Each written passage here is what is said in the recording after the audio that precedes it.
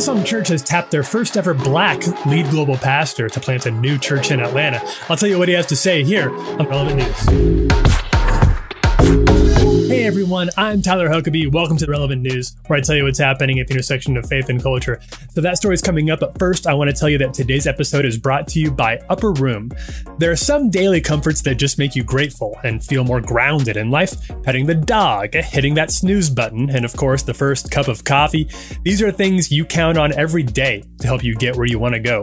Things like the Upper Room Daily Devotional Guide. You can count on the Upper Room for daily inspiration, daily community, and daily prayer. It's the only daily devotional magazine written by readers, ordinary people who have encountered God in daily situations. The Upper Room is here for you every day through your email, a custom app, or printed magazine. Enjoy a free 30-day trial of our email or app service by visiting upperroom.org/welcome. That's upperroom.org/welcome to get your first 30 days free.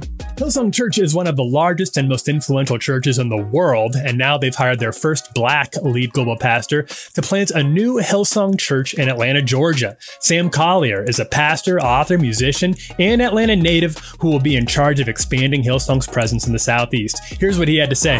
So when I sat down with Brian and Bobby and Pastor Brian, he said, I just think where we sat down in the middle of Black Lives Matter. This would have been over the summer. Yes. And he said to me, what you want to do, the vision that you have, which is marrying all of the worlds together, multiculturalism, all cultures in the city of Atlanta, the birthplace of civil rights. And it was happening we were talking in the middle of all this civil unrest. He said, this is the time.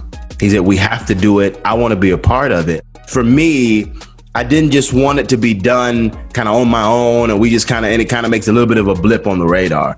We wanted to try to create a global solution for churches all around the world and in America of this is how you bring Sunday morning together. Sam told me he hopes to launch the church in the spring of 2021, but will wait until the COVID-19 pandemic is under control, and will wait until the summer to explore other options if he has to. To read more about this story and everything else we're covering today, check out the homepage at relevantmagazine.com. I'm Tyler Huckabee. This is Relevant News.